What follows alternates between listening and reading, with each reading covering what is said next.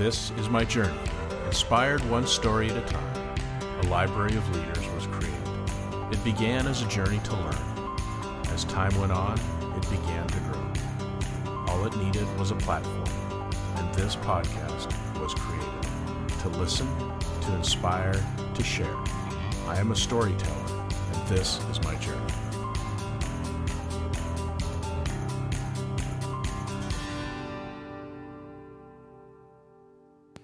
Welcome to another episode of Profiles in Leadership. I'm your host, Steve Anderson, and today's guest is Jeff Eschliman. Jeff is an executive coach with 30 years of experience, ranging from combat in Iraq to corporate boardrooms. He is a sought-after expert in building and scaling results-driven teams, and his leadership style is characterized by personal development, consistency, and a tenacious work ethic. I think you'll really enjoy this interview today. You know, Jeff is a wealth of knowledge, and he's learned it through experience and through the hard way and hard work and so on. And I just think it's interesting to hear, his journey. And he comes right out and says he's not a college graduate, but he learned kind of with boots on the ground, not only in the military, but, also in the corporate world. And I just think it's a journey that says if you've got a vision and you know what you want to do, you're willing to work hard, you set your goals and your accomplishments you want to achieve forward and work at it, and then take time to reflect. I think it's really interesting on his take on this day of Zen and using time to reflect and really think of what am I doing and how am I doing it. I think is extremely important and something that I believe that most leaders don't do enough of. So it's really an interesting approach. He's done great in his world, and now as an executive coach, he's helping others get there as well. So sit back. I think you'll like the interview. Somebody who's definitely been in the trenches, but now is enjoying the fruits of that hard work and doing well and helping others get there too. Jeff, welcome to the program. It's really great to have you on this morning. Absolutely. Delighted to be here, Steve. So, Jeff, why don't you just fill us in a little bit with your background, kind of where you grew up and where you went to school, and I know you have some military experience and kind of where you are now. So just give us a little summary of your life to date. Absolutely. Yeah. So grew up right here in Arizona, and really started pretty early for me, like age 7 or 8, out on job sites with my dad, who was a house painter here locally, so out on construction job sites. Pretty average childhood, although I would have called myself a little bit, looking in the rearview mirror, a bit of a mama's boy. And that pretty much started changing when I started playing football in high school, where physical contact was a catalyst for change in my life. After I graduated high school, I actually went right into the military. I'd actually enlisted before I had graduated, just had a calling and wanted to serve. And so I joined a very peacetime army. But while I was in, Saddam Hussein invaded Kuwait. So I found myself in Saudi Arabia and Iraq, and drove an armored personnel carrier into the Euphrates River Valley in Iraq. I was 20 years old when I was coming back from that experience, and knew that I had probably seen and been asked to do the worst things that I'd ever have to do in my life. And so far here today at age 53, that is still true. Came right back to work and went to work in the same construction industry. Happened to get hired by a home builder directly, and that started a 30-year career in home building here. 10 years in the field, as a line level leader and manager. I moved up through progressive levels of management and leadership. Spent the last 12 years of my career as a vice president of operations, essentially running, the majority of the organization. And I just got a little weary of running into the corporate fire. So March of this year, I retired, and I'd been, coaching people really my entire career, but I had started coaching people individually prior to my retirement because I knew that's what I wanted to kind of transition to. So over the last 5 or 6 months here, I've I've been slowly building my practice of one-on-one coaching clients and some consulting work that I'm doing, and just actually having a blast. So I've really created kind of the lifestyle that I've dreamed of, and I'm trying to live the quintessential dream. Yeah, that sounds great. Talk little bit about. I'm intrigued. Did you come from a military family, or I'm always intrigued what compels a young man as a teenager to enlist in the Army? What's your driving force there? So I'd had uncles. My dad was a Vietnam era Marine, although he didn't go to Vietnam. I had other uncles that had served in various capacities, but not what you would call a military family. And so mine, again, it felt to me, Steve, like a calling. Like I just felt a duty internally to serve. And that's what compelled me. And I for brevity, I went pretty quick through that, but that whole military experience, once we start getting into, conversations about leadership and all that, that was pivotal in my trajectory. Well, that was kind of the next where I was going with this is, what do you think that military experience helped most for you to become a good leader in your later life? Yeah, the way that I love to think about that is, I think being a good leader is, first of all, being a good follower. And that is one of the things that really came out of the military experience for me, is just seeing good leadership, not only in action in the regular military, but then specifically out on the battlefield. And then the other, the teamwork and diversity. Like I didn't really have a very diverse kind of upbringing, but when I went in the military and started getting involved, with different groups, and that diversity that it brought to, my own life and lifestyle. And so that, was one of those segues into like working with diverse teams and figuring out how, the power of one person put together in a teamwork environment, and then being able to overcome obstacles. Like every one of those things played out in crucible events in my military experience. So there's so many core fundamental things that came from that era for me. I'm interested that you use the word you have to be a follower first. I don't often hear that in leadership discussions about being a follower. So maybe expand on that a little bit more. What do you mean by follower? Are you just talking about being able to collaborate and work with others, or explain that a little further? Well, how about just taking orders? Like when is anybody ever, you could call yourself the CEO or the president or I own this thing or any of that, but just about as soon as you get as full of your own kind of program, then you're not going to be able to hear the troops, right? And you need to, believe me, I know you need to be able to hear all of the noise, but you do need to be able to sort out, right, where that message is coming from. So being a good follower to me, just like a battlefield scenario, like you have to know your role, because just as soon as you're the private taking orders from the sergeant, he's taking orders from a lieutenant, and climb that all the way off the battlefield. And now you're taking orders from people who, sit in a White House on the East Coast, who's taking orders from the entire country, right, by their voting rights. So, where does leadership end, right? I know where it starts. It starts with being able to be a good follower and take orders and carry out a mission. And then beyond that, insert your own title, whether it's sergeant or CEO, and you have a different role. Did you consider making the military a career? Not at all. Like it was a hard life. I was an infantryman. So like I love and I'll tell you, this is actually one of the down parts of being in the military for me. Like I love the outdoors and hunting and fishing and all that.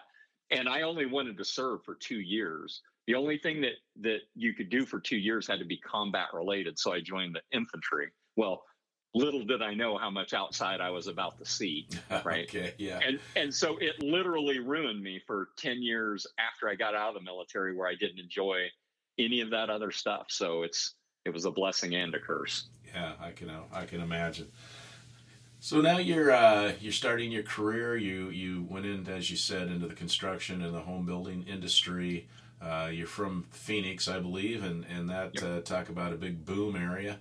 I Right. imagine there was a lot going on, and so how do you know to get in the right spot where you're going to move up and become the leader that you want to be and not get just stuck pounding nails? Yeah, well, I think the thing that you can control is preparing yourself. Now, I was going to start with saying, well, Steve, I was also really lucky because I got to work. I picked a great organization and I was able to work there for 30 years. And but then again, we could just pick luck apart all day and say, well, that's where preparedness meets opportunity, right? So I think that the place that I love to start is focusing on you, right? So it's your own personal development. I mean, that'll be a theme through, or could be a theme throughout our conversation today, because of all of that stuff that you mentioned, or that I mentioned in my introduction, you didn't hear me mention like where I went to college or any of that. Like it's one of my big regrets of not having more of a formal path for my education. But, clearly, as I've outlined the rest of it, it didn't stop me from doing anything either. Right. So I found a different way to learn on the job and read the books and mentoring and leadership and things of that nature. So self-development, that's what I love about self-development is, and I would say that there's literally nothing, like with a capital N, that I haven't been able to achieve just by writing it down on paper and going to work on me. And then beyond going to work on you, then it's just going to work, right? So the next thing we want to talk about is action. And the best way to get anywhere is to be moving, right? And if you can move up, great. But if you can move forward, there's another military analogy, right? Move forward, keep it momentum, right? That's why that's such a beautiful thing in life and in business when you have, well, positive momentum, right? So taking the actions, and then maybe the last thing I'll just say on the subject is being willing to get outside your comfort zone, say yes to things even though you're not 100% ready, or when somebody asks you like, hey, would you consider doing this, my first question is not, well, how much does it pay? It's like, okay, well, where would that get me? Like, I don't have any problem going and doing it for no more money just because I could get the experience doing it. And if I could probably tell you how I got to be successful, without a college degree, it's just that. I said yes, and then I went to work. So it sounds like you're a goal setter, somebody that thinks ahead and what I want to do, as you said, writes it down and then goes after it. Well, I would say I'm a goal achiever, where I achieve what I want. And so, yes, goals are super important in my world. And where do you get that? I guess that mindset is what I'm thinking to, always look for, saying yes and what can I do to better myself and how can I think of the next thing, and you're always thinking of that future growth and so on. I mean, that's maybe not natural for everybody. Where does that come from, in your opinion? Yeah, well, you hit the nail on the head, and that's the answer that I was going to give. I am a nurture, not a nature guy, right? And not that you don't have both in your life. Clearly, the skills that you are what you were born with, right? Your innate abilities, use the whole basketball analogy of, you're probably not going to find a 5'1" guy, right, that's playing center in the NBA, right? So that's a natural part. But, nurture, you could find Muggsy Bogues at, 5'1" playing, playing guard in the NBA in his career, because his whatever he had going on inside of his personal inner constitution overcame the number that was on the height chart, right? So I'm just I think it can be, to use a different word, cultivated, right? And so part of that has to do with your own internal kind of proclivity, but that can also be cultivated. And I think for me, and really early, I think I was just really good, Steve, at asking people like to mentor me and coach me. And that's why I really wanted to become a coach, is because I could get, and that's what I did as a leader, is give people a different perspective, oftentimes better than what they had in their current world. And sometimes it was even peering into them and seeing something that was better, their capabilities, and then being able to have a conversation with somebody where you could get them to want to explore their own personal development, their own stretch, their own drive. I mean, all of that to me is like leadership 101. So when you go back to that 20-year-old self, coming back to the U.S. and starting your career, did you have any idea that you would be able to reach the levels you're at now? Not a clue.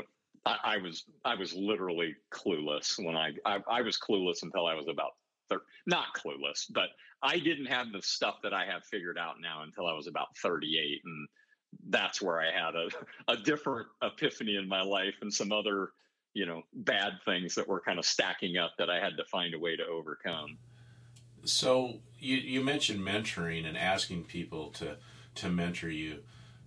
I think we all learn from others, and seeing somebody doing it well and learning from them. I do think people sometimes hesitate, thinking they're putting people out by asking them for help and counsel and mentoring. So what's your advice to a new professional coming into their career to make sure that they get that and that they can benefit from that? Sure. So first of all, it is seek, right? So seek that wisdom, and what you think is, these are these like very busy people, and you don't want to take their time and all that. But I guess the term that I would use is more often than not every time, but more often than not, when I reached out to somebody, and again, if you approach it from a humble, like, hey, I just want to learn. I see what you have going on in your game, and if I can learn from that, great. So I would say seek and then ask, right? Because if you don't ask, the answer is no, right? So you have to cultivate your own ability to be able to get outside your comfort zone and ask someone for help, again, being very humble. And then the last thing is be prepared, right? So don't waste their time. Like, show up prepared, like ask the questions you want to ask. And then I would say, be prepared to demonstrate that the information that they give you, that you will turn into action, right? Because that's one of the biggest things that goes on in society today. We have an abundance of information, but what we have is a poverty of attention, right? I could pour anything I want into Chat GPT and get 10 great bullet points, but if you don't go do anything about it, nothing's going to change. So demonstrate back to that. That's what fuels, like when I'm mentoring someone, that's what fuels me, is when I see them take the principles, put it to work in their own life or career, and better themselves. That just makes me want to pour into them even more. So be prepared and demonstrate that you're willing to take that information and drive it forward. And I think a word that comes to mind too that I see a lot of great leaders have is just curiosity. That curious. For sure. How things work and why things work and why you were able to do this and how could I do that as well, and just having that longing for curiosity, I think is a big plus.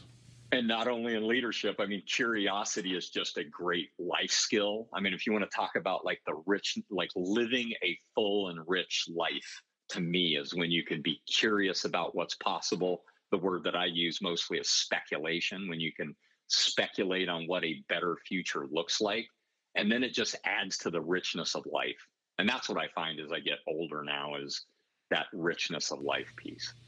So let's talk a little bit about, I know that you work with teams and helping people develop their cultures and so on. And, I believe everyone kind of gets it that you need to hire the right people for your teams. But in your experience, what mistakes do you feel leaders make when they hire that person who just doesn't seem to live up to the expectations? Right. Well, I guess I agree with you in one sense, but I agree with you fundamentally, but I'm not so sure that people do get it. And here's the problems.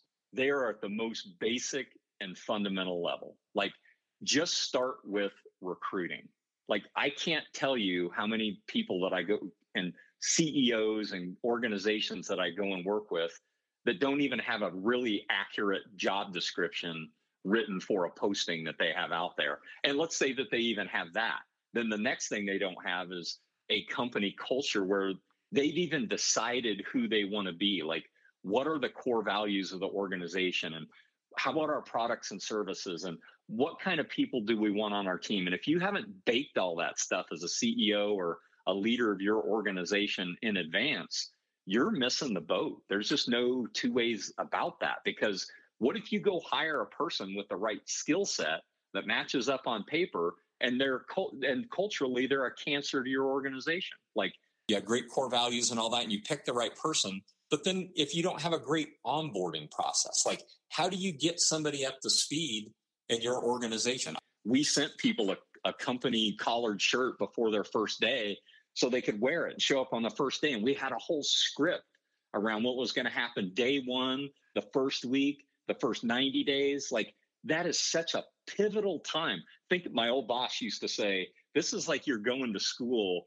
your first day of third grade, and you're going to a new school. That's how that new team member feels. So if we can do anything, right, to create a different environment for them where that's more harmonious, then great. And then we get into, once they become a team member, like, how often are you having reviews, or do you even have reviews? And then, what does team member, satisfaction look like? And I'm not really a team member satisfaction guy.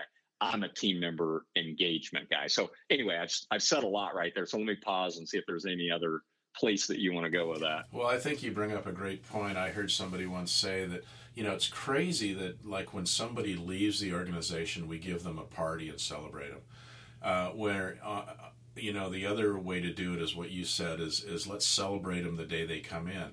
If you can imagine, making a huge decision to join an organization, and you show up for work and somebody says, oh, yeah, gee, you're starting today. Yeah, I forgot about that. Okay, well, why don't you sit here in this office and fill out this paperwork, and then I'll come back and get you, and it's just unorganized, and nobody does anything for lunch with them or whatever, and then they go home and they tell their spouse, maybe I made the wrong decision.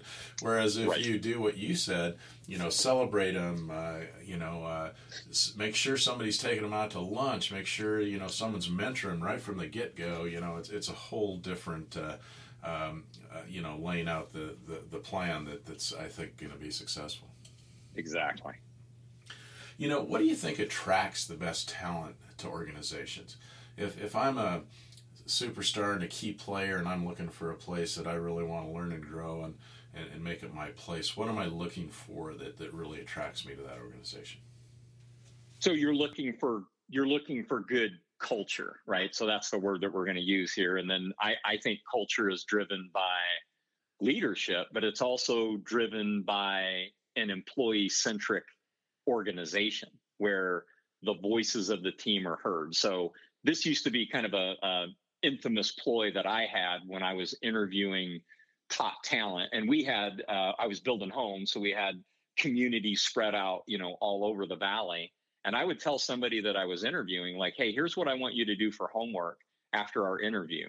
I just want you to go to the website, pick one of our communities. I don't care. I'm not sending you anywhere specific.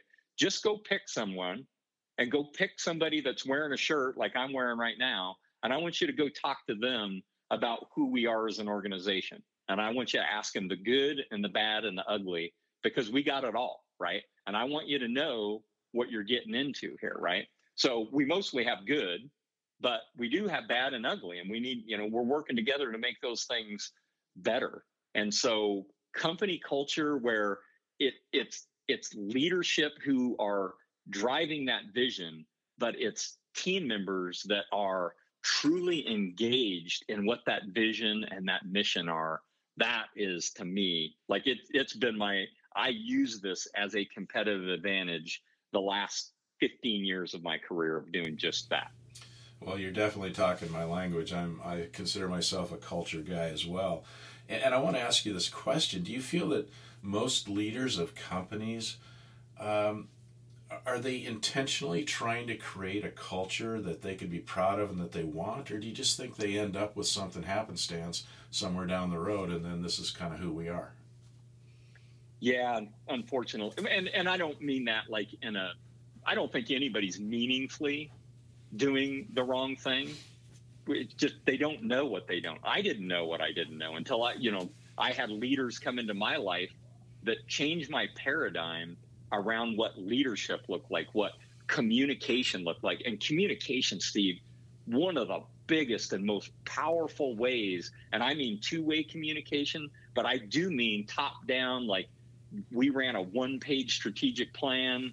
We ran meeting rhythms that had very intentional and specific times where we were checking in with the team and telling them, how we were doing as an organization. And I personally think that is the holy grail for me of operational excellence, is where you can get an individual that's performing in the organization. When you're communicating well, they not only know what their job is, but they know how that is affecting the greater good of the organization, and vice versa. When you can point back and say, hey, the organization here is suffering, in this particular area because either you as an individual contributor, or this group or this team on our teams is got an issue, and we need to find out how to overcome it. Yeah, that's really well said. I couldn't agree more. And when you look at an organization too, when it gets to a certain size, of course, most companies have board of directors. And what makes an effective board of directors for a company? Well, I'll start with where I do with any leadership conversation. It's being a good listener, right? So being able to get that information from the team level, whether that be through engagement survey, but it can't just be that. I mean, I'm a big fan of like going out and walking the shop floor, right? And if you're a board, member, does that mean you're taking a third of your time to go out and walk the shop floor? No, it doesn't mean that. But if you don't spend enough time, and quantify enough, it depends, right? If your organization is up and humming, then it's probably far less than it is if your organization needs improvement. But even if it's humming, right, the worst thing you could do is just rest on your laurels and say, hey, isn't this great? Everything's working great right now, because we know something's coming in the future. It could look like a current recession, or it could look like a pandemic, or it looked, for me in 2007, it looked like, oh, wow, this could be the Great Recession coming, right? And so life is always changing. So business is always changing. And leaders at every level, including the boardroom, need to constantly have their ear to the ground about, what is the climate of, the folks that are on the shop floor, because that matters. You just mentioned it. In 2007, you're in the home building industry.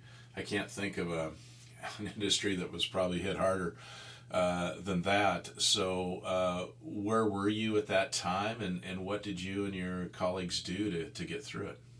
Right. So I had literally just been promoted from mid-level management to my first ever director role in 2007. And we had grown to an all-time high as a private company. We had just been acquired by a Fortune 500 company. And so I was pretty fortunate. Again, is it better to be prepared, or is it better to be lucky? It's good to be both, right? Because I got bought by a Fortune 500 company right before the downturn. And I got a chance to ride out the entire economic downturn working for this, again, very well-known organization, which changed my career, really.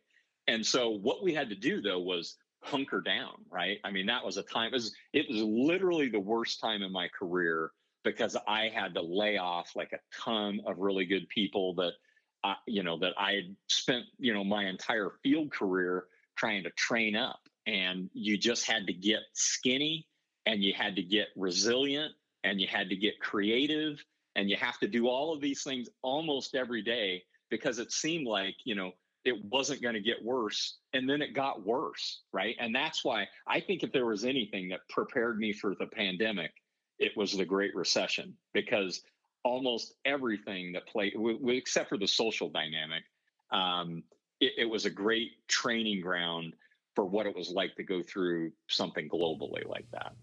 So now you brought up something that I think a lot of people experience and some don't do real well at, and that's you're with a company, you're in the leadership position, you do things a certain way, you believe in certain things, and now you're bought by somebody else. Now you have to figure out how to integrate into that organization, and then also how to grow in that organization. So, was that difficult in your situation? You had the double whammy with the recession and a new company, but what was your experience with that, and why do you think you exceeded in that area? Yeah, I'm going to go back to that word that you used earlier, which was curiosity, right? And so I think there in life, there's a lot of different ways that you can look at things. I'm clearly a glass, half full kind of a guy, but I think when you look at situations like that, where, use the example of you just got bought by this organization, and that can be, tumultuous at best. And oftentimes it can be, brutal, because generally there's, there could be, layoffs, and there's downsizing, and there's, we're going to assimilate you to our system, right? And none of that is comfortable, right? And so sometimes the best that you can do in a bad situation is just get curious, right? And look at this situation and say, I'm a guy that loves to ask empowering questions, not only of myself, but of people and teams and clients. Like, ask a better question. Like, even though this dynamic is changing and it doesn't feel great, how could I still thrive in this environment? How can I embrace this new situation? How can I use this as a situation going forward where I can grow personally and professionally? And if you ask better questions like that, well, guess what? You'll come up with a better plan about running into this. And it doesn't have to be through gritted teeth. And don't get me wrong, there's plenty of times where I've tried to do just that and still got smacked in the face. But it's a choice about how you want to look at it going forward. Yeah, that is really well said. I think you described that really well. How do you teach? So let's say you're in this bigger organization now, and how do you teach leaders in that organization or people in your situation to work together, collaborate, and do things as a team, and go for the greater good, and not just push individually, because you're trying to make a name for yourself and being seen within the organization? So, make no mistake, it is individual efforts. I have a whole list of operational distinctives that I use with my teams, and one of them in the very end talks about just that. It talks about individual effort. So it starts with a statement about teamwork. It says, we reinforce the team message constantly. We are one. And then I would stop and pause for effect. And then I would say, but make no mistake, it's individual efforts, right? Like, you might be the only person in front of the customer having this conversation, and you might have to be telling them something bad. And so how do we come together? So how do you bring your gifts and skills, and how do we work together as a team? And so at the end of the day, Steve, what I would just call it is vision.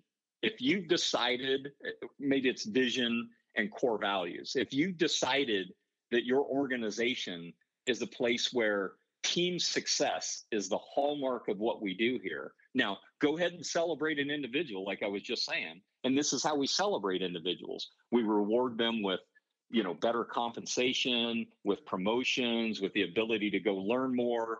There's several different ways that you can reward an individual, but it ought to be, or I don't know if ought to be is the right way, but I'll just say, I'll carry on with it ought to be towards the team's success.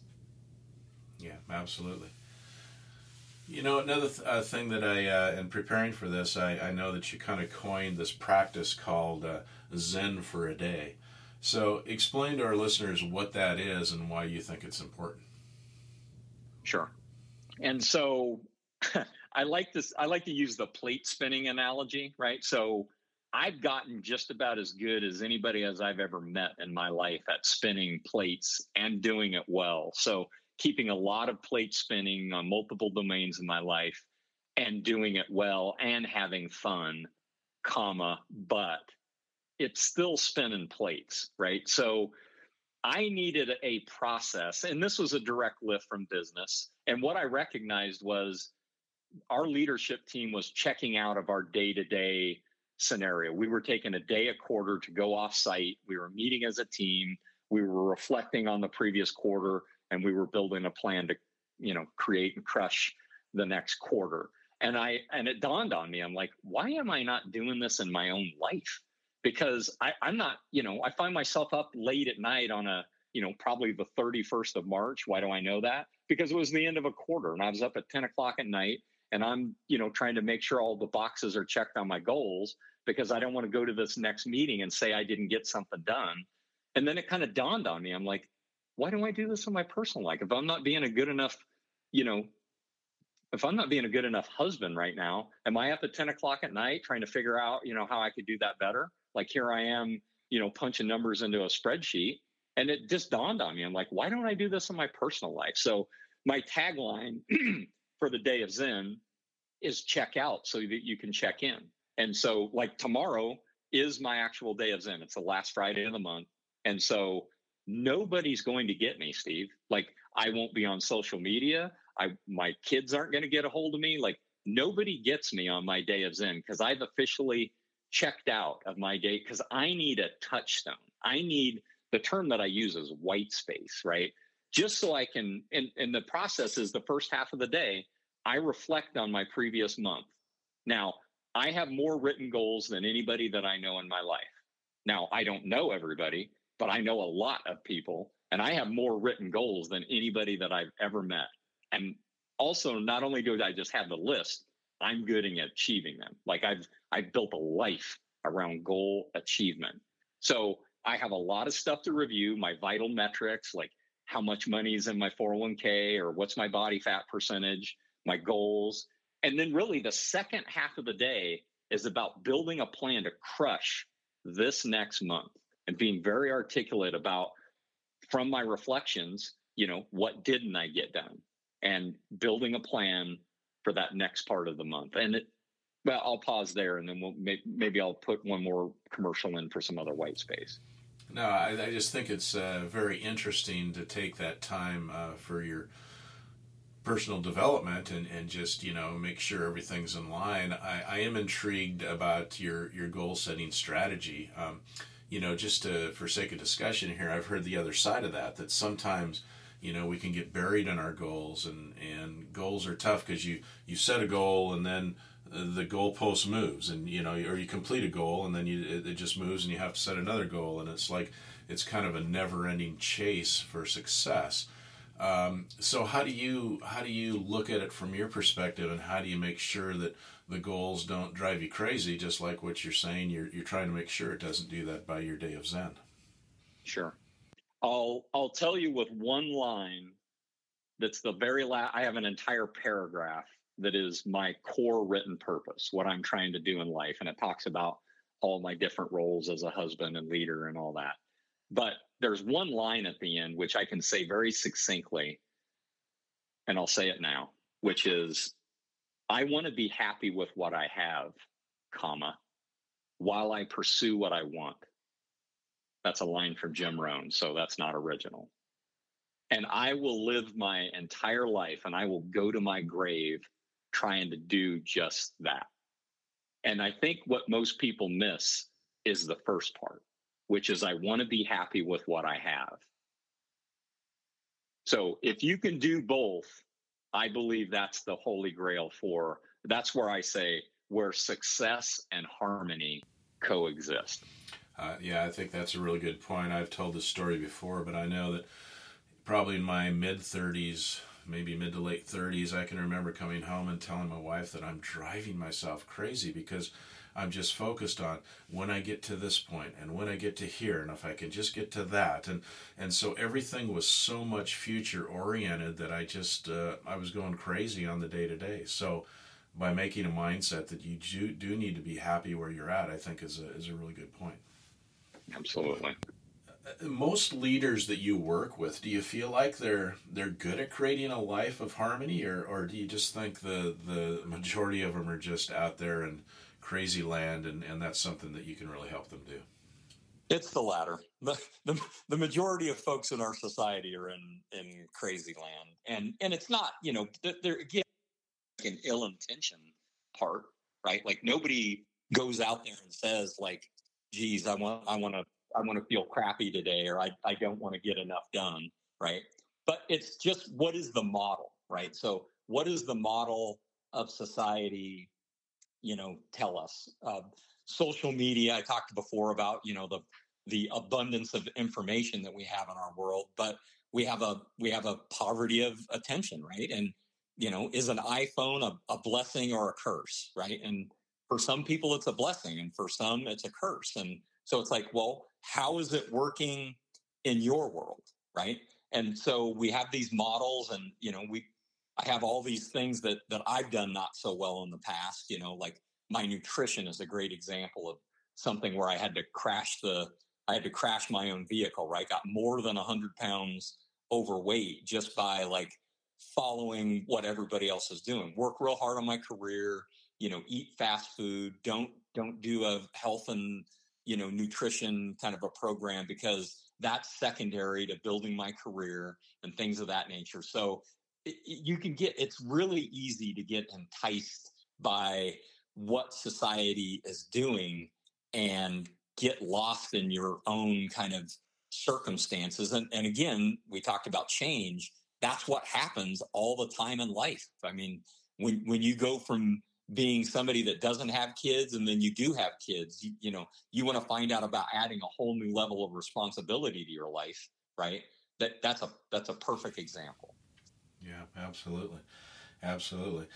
Getting back on the self-reflection thing, I want to dig deeper into your day of Zen. So, why do you think that self-reflection is so important, and what do you think it gives you to keep you on the course of excellence? Well, two things. It clearly gives me feedback and results about what the world has given me, because, that's of the roles that I have in my life, my own physical fitness and things of that nature are almost exclusively up to me. Still not 100%, but mostly. And then there's things in life where I want to, I'm working with clients, and there a better example is when I was working with teams, and then the team success, right? So part of my outcomes were based on my leadership style and our company performance and all of that. And so it's a constant evaluation of performance in one standpoint, but it's almost more exclusively focused on my own personal awareness on me, right? And so I love to think about, like old school, Maslow, right? The hierarchy of needs and the gap between like who we are being. I love this, Steve. Like, what is the gap between who I am being and what I'm capable of being, right? And that might mean the number of push-ups that I'm doing, or that might be like how powerful I can be, or how persuasive I can be in a presentation where I'm speaking to a group of 50 people about job site safety, and I want to aspire them to do something different. And when I say different, I mean better, right? So when I'm evaluating those are two different push-ups and public speaking are two different kinds of skills, but what I'm doing to affect either one of those could be very different, and they vary from month to month, day to day, sometimes seemingly, right? So that's what it gives me, is the awareness of what the world is giving me, but it's also like how I'm showing up. And if you don't take the time, like intentionally, like I do, the very first thing on my checklist that I'll do tomorrow on my day of Zen is make sure that the next one is scheduled, because consistency is the key. And you also take it a step further, don't you? Also do an extended period of time for your time of Zen at the end of the year to prepare for the next year. Exactly. And it's been growing kind of steadily over the years. I take a day at the end of every month In the business world, we took a day at the end of every quarter, and then we took 2 days at the end of the year to do our retreat. Now in my personal life, I've ramped it up a little bit more, and I do a day each month. And then I started with 2 days at the end of the year, and it's grown to about 3 or 4 days. I started involving my spouse, and we would go to like cool places where we could get inspired and talk about, our own, we have our own goals, and we have our couple goals, and we have what do we want in life over the next, 5, 10, 20 years from now. And it's a beautiful time to, come together if you have somebody significant in your life. Or it's just a beautiful time to spend a little bit more time. Maybe this would be a great time to talk about that second part of white space, which is the other white space that it gives you in addition to reviewing where you've just been and talking about and planning for where you want to go.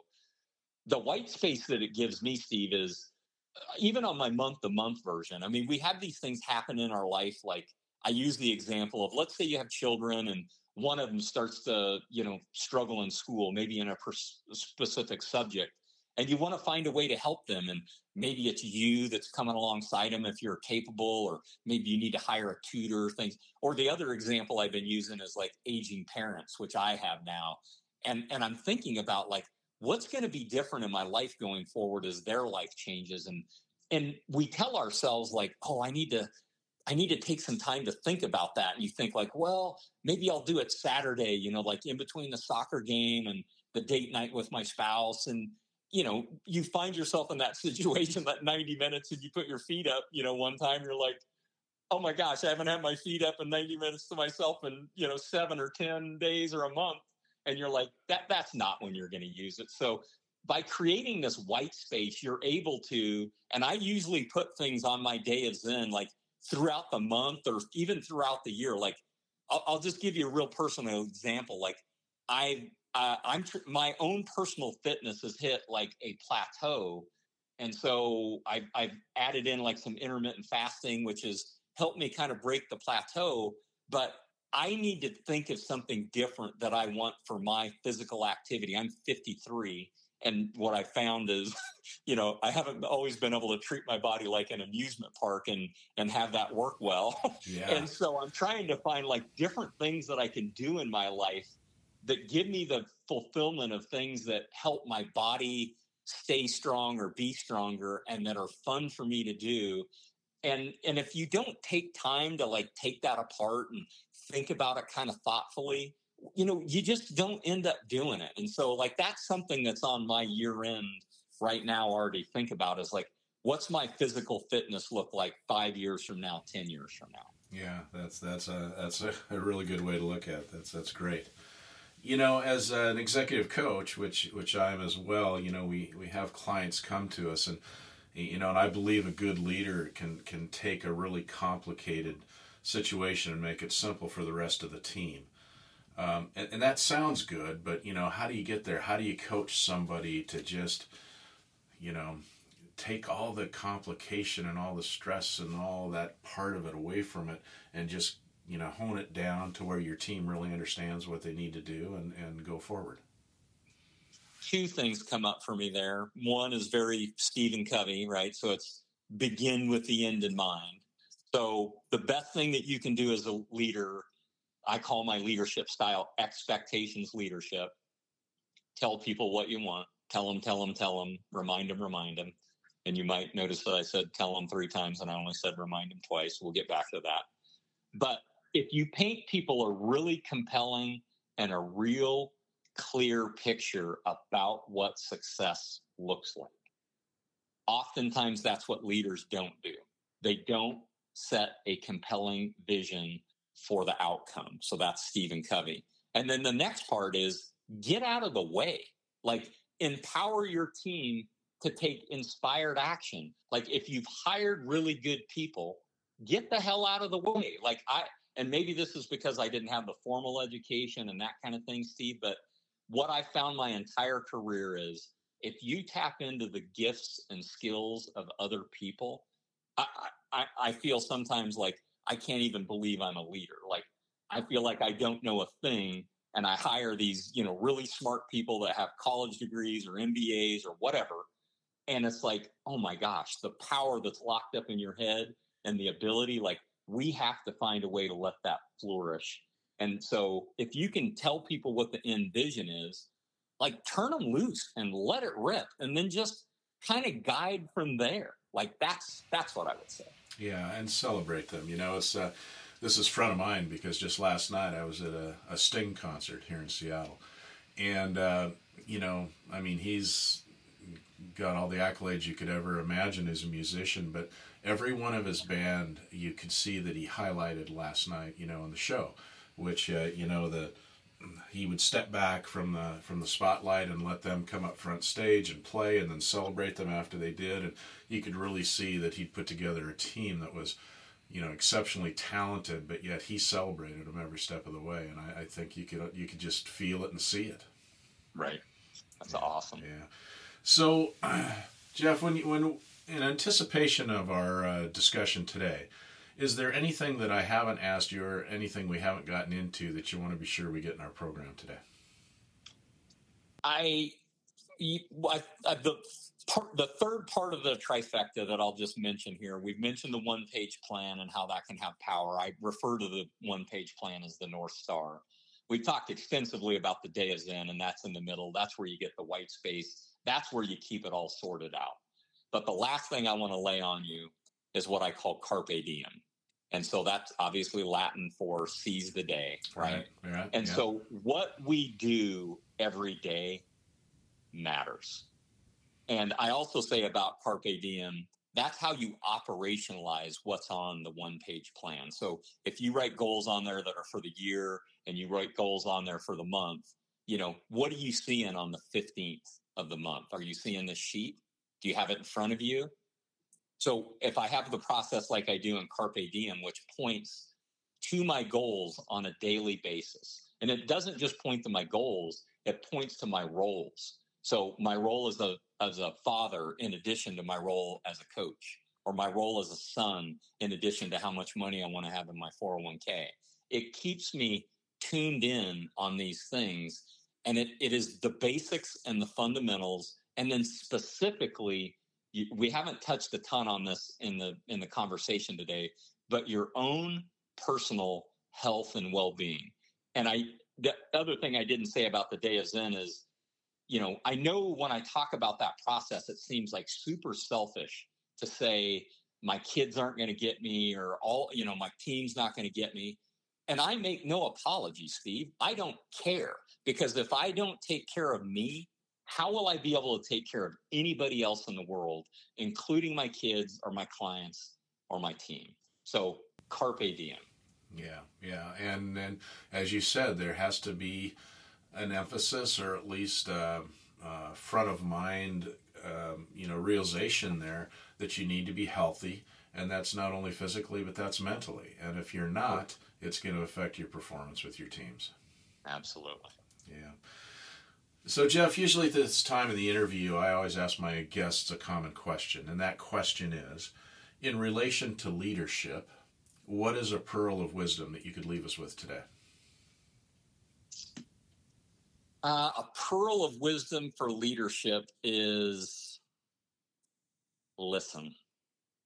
So one of the best things, it's the fundamental start for me for communication, is being a good, active listener. This is Dale Carnegie 101 about building relationships, leveraging the power of people. You have to be able to listen with intention. And if you can really hear what your team is saying instead of just taking in the words, but if you can really hear and tap into, and I mean for your 5-year-old at home or your spouse or your team, if you listen with intention and then you are aware, that is the base. That doesn't always mean that you're going to make the right decision or say the right thing. But if you're starting with listening and really hearing someone, that's a great place to start. Do you think you were always pretty good as a listener, or do you think that's something you had to develop over time? It's definitely had to be developed. Again, I'm the I'm the nurture guy, not the nature, right? Like, I don't think, how many fifth graders, how many 5-year-olds do you know that are good listeners, right? Not many. Yeah. No, I think it's a great point, and I do agree with you. I think it's extremely important, and a lot of people think they're good listeners, but it's just not speaking. It's actually hearing things people say that give you opportunities then to interact and help them and support them. It's more than just being quiet. Absolutely. Yeah. Well, Jeff, this has been a real pleasure. I sounds like you've kind of got things dialed in nicely to learn and grow, but yet also maintain some sanity, which is what we're all looking for. And so it's great to hear your story, and sounds like things are going well down in Southwest for you. So appreciate your time, and look forward to seeing more what you do in the future. Absolutely, Steve. Pleasure with the conversation today. Okay, well, thanks so much for your time today, and take care. Thank you for listening to another episode of Profiles in Leadership. To listen to all my interviews, subscribe to Profiles in Leadership with Steve Anderson on Apple Podcasts, iTunes, and many other popular podcast platforms. Some of these interviews are on video, and you can search YouTube for Profiles in Leadership with Steve Anderson. You can also access the entire library of interviews on my website, orange.coaching.com, and that is orangetheword.coaching.com, and go to the Media Center and click on Podcasts or Video Gallery. You can also enter the website from pilpodcast.com.